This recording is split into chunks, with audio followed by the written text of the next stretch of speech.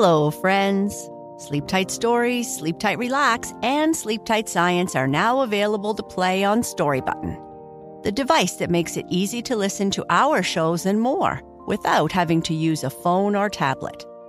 This month, you can save $10 at storybutton.com when you use the code SLEEPTIGHT. Storybutton, the home of imagination.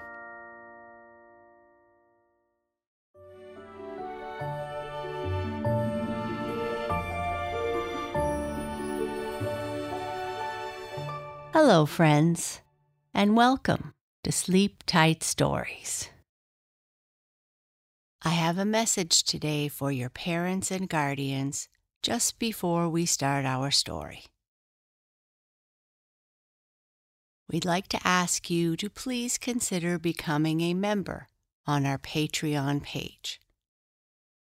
Patreon is a membership app and website that allows you to support our work in providing calming, bedtime stories to children of all ages.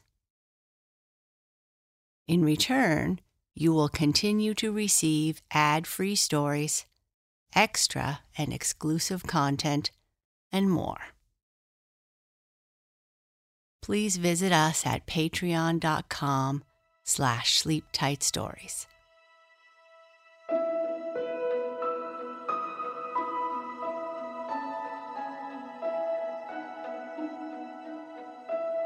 The White Cat. There was once a king who had 3 sons, all handsome and brave. But he heard that they wished to reign now instead of waiting until he passed. He decided to give them something to occupy their minds. So he called them to his room and said, "You must agree with me, my dear children, that at my great age, I cannot manage the business of my kingdom as I used to. And as I am intending to retire in the country, it seems to me that a clever, faithful dog would be very good company. And I promise you that whoever brings me the most beautiful little dog at once will become the next king."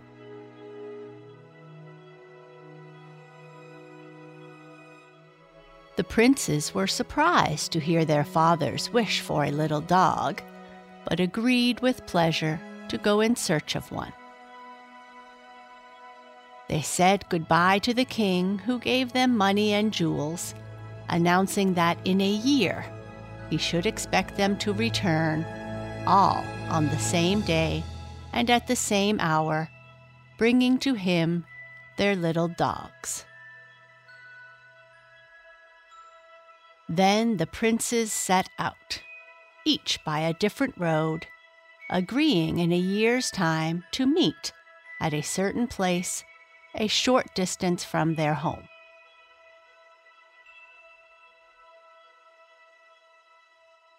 The 2 older brothers met with many adventures, but it is only the youngest that we shall follow. This youngest prince was very courteous, merry, clever, and accomplished. He was tall, handsome, and all that a prince should be. Very seldom a day passed without his buying dogs. Little dogs, big dogs, sporting dogs, spaniels, hounds, dogs of all sorts. When he found a beautiful one, and then came across a still better, he let the first one go. For being alone, he could not take care of 30 or 40,000 dogs. He traveled on, keeping to one road, until on a certain night, during a storm of thunder and rain, he lost his way. And after some wandering, arrived at a most superb castle where nobody was to be seen, but about a dozen mice all holding torches. Other mice pushed him forwards and guided him through one apartment after another, all so rich in precious stones and beautiful paintings. After passing through 60 rooms, the mice stopped him, and here his wet garments were taken away, and he was given the most exquisite clothes to wear. The mice then took him into a banqueting hall, where a little figure, not 2 feet high, covered with a long black veil, entered, followed by a great procession of cats. The prince was much too astonished to move. The little figure approached him, raising the veil, and he saw the most beautiful white cat he had ever beheld. Addressing the prince, she said, "King's son, welcome. My feline majesty sees you with pleasure." "Madam Cat," replied the prince, "it is very good of you to welcome me like this, but you are not an ordinary cat, being able to speak and having this superb castle." After they had talked for a little while, supper was served to them, during which the prince entertained the cat by telling her all sorts of news, and he discovered that she was well informed as to what was taking place in the world.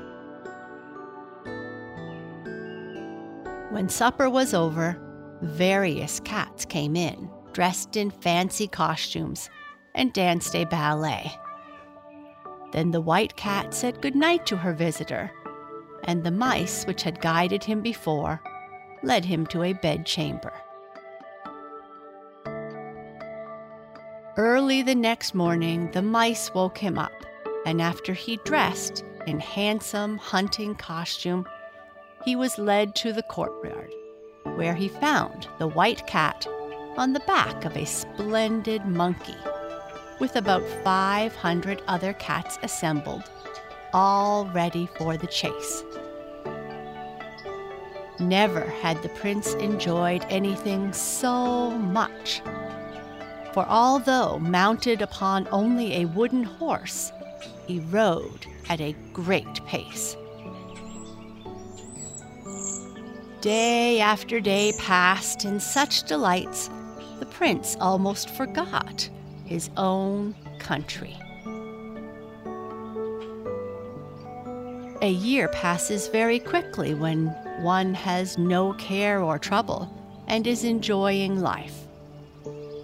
But the white cat knew when the prince should return home and reminded him, saying, "Don't you know you have only 3 days to look for the little dog for your father, and that your brothers will have found the most beautiful?"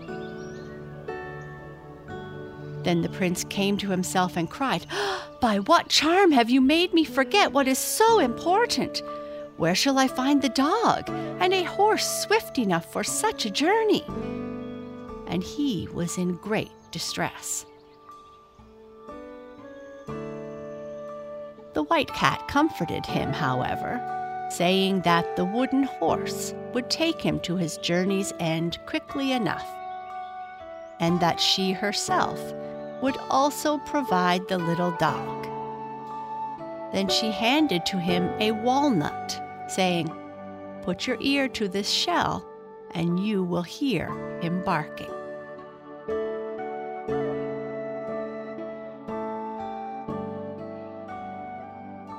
So the prince met his brothers, and they came into the king's presence. The 2 elder sons had brought little dogs so delicate and small that one hardly dared to touch them, and none could decide which should have the kingdom. Then the youngest took from his pocket the nut the cat had given to him, and there was seen a little dog so tiny that it could go through a ring without touching it. He was also able to dance and play the castanets while his ears touched the ground. The king was embarrassed, for it was impossible to find a flaw in this lovely little creature.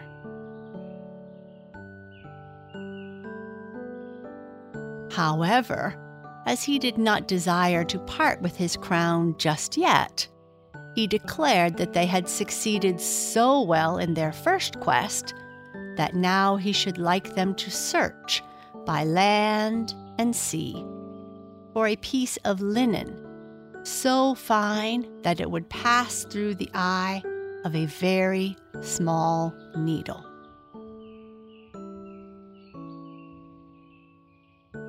Then the three princes set out once more, but the youngest mounted his wooden horse and returned at once to the White Cat, who was rejoiced to see him, and the second year passed by as quickly as the first had done.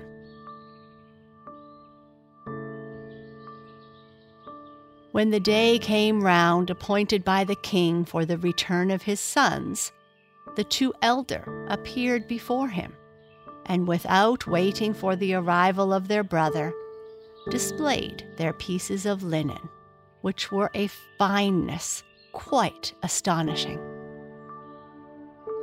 But although they would pass through the eye of a large needle, through the small needle the king had selected, they would not go.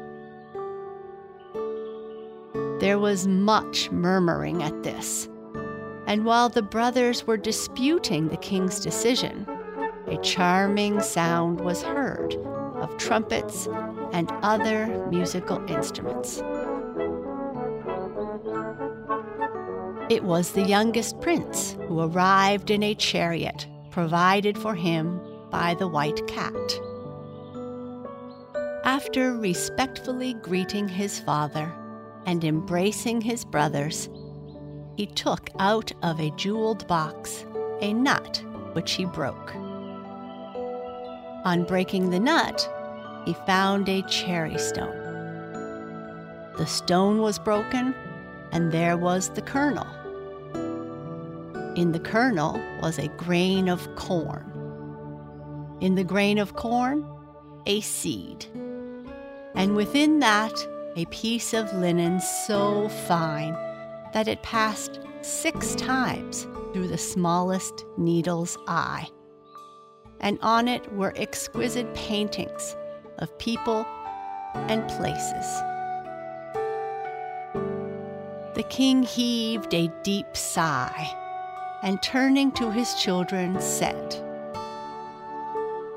"Nothing pleases me in my old age so much as you fulfilling my desires, and I wish for you to prove it once more. Travel for a year, and he who at the end of the year brings home the most beautiful girl shall marry her and be crowned king on his marriage. I promise you that I will not defer this reward any longer." Our prince saw the injustice of all this. His little dog and piece of linen were worth 10 kingdoms, not only one. But he was too well brought up to go against his father's wishes, and mounting his chariot, he returned to the White Cat's castle. "Well, king's son," said the White Cat, "you have returned once more without your crown." "Madam," answered the prince, "your gifts should have gained it for me. But I am convinced that the king would have more pain in giving it up than I should have pleasure in possessing it." "Never mind," she replied. "You shall not neglect anything that may deserve it. And if you must conduct a beautiful girl to your father's court, I will look for one so that you may gain the prize. Meanwhile, let us be happy." If the cat had not taken pains to remember the time when he must return to the court, the prince would surely have forgotten it. On the evening before, she told him that she would bring him to one of the most beautiful princesses in the world. The cat told the prince that if he was truly her friend, he would send her away from the castle forever, and that the beautiful princess would be sent to him. The prince argued with his friend the cat until finally he agreed. Tears flowed from the prince's eyes as he sent her away into the woods. As he turned to go back into the castle, the most marvelous things happened.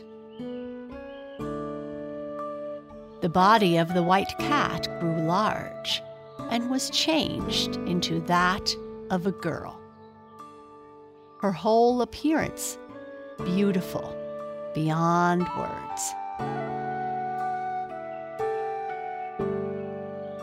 Then there entered an immense number of lords and ladies, who, carrying their cat skins, or with them thrown across their shoulders, came and cast themselves at the feet of the queen, expressing their joy at seeing her again in her true form.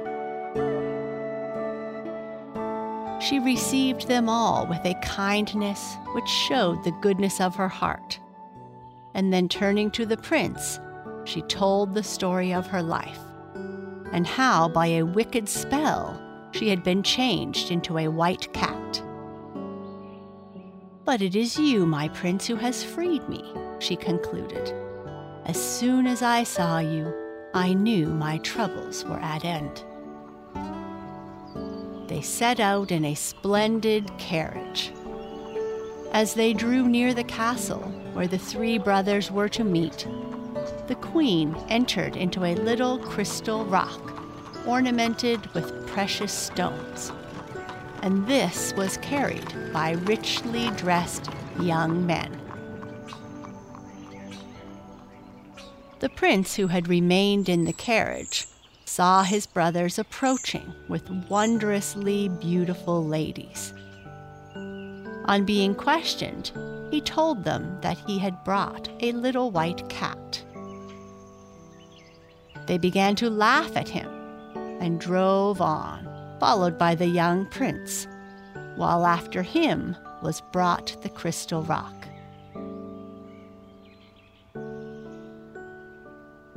Arriving at the palace, the two elder princes dismounted with their marvelous princesses. The king received them graciously and did not know who to award the prize to. He looked at his youngest son and said, "This time, then, you have come alone? Your Majesty will see in this rock a little white cat who meows sweetly and has soft little velvet paws," answered the prince. The king smiled and himself went to open the rock. But as he came near, the queen, with a touch, made it shatter to pieces. And from out of it she appeared like the sun that has been hidden by clouds. Her fair hair was spread over her shoulders and fell in waves to her feet, and she was dressed in a gown of white and rose color.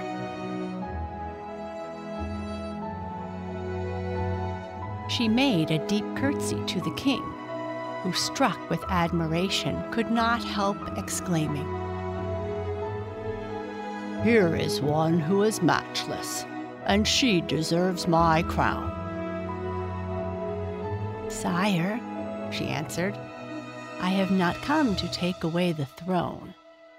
I have 6 kingdoms. Allow me to offer you one, and I will give one of them to each of your sons. In return, all I ask of you is that I might marry this young prince. We shall still have 3 kingdoms." The king and all the court uttered loud cries of joy. The marriage was at once celebrated, also that of the other 2 princes, and in such a manner that the court spent several months in celebration. Then each one of them departed to rule his kingdom, the White Cat making herself ever remembered as much by her kindness and generosity as her rare merit and beauty.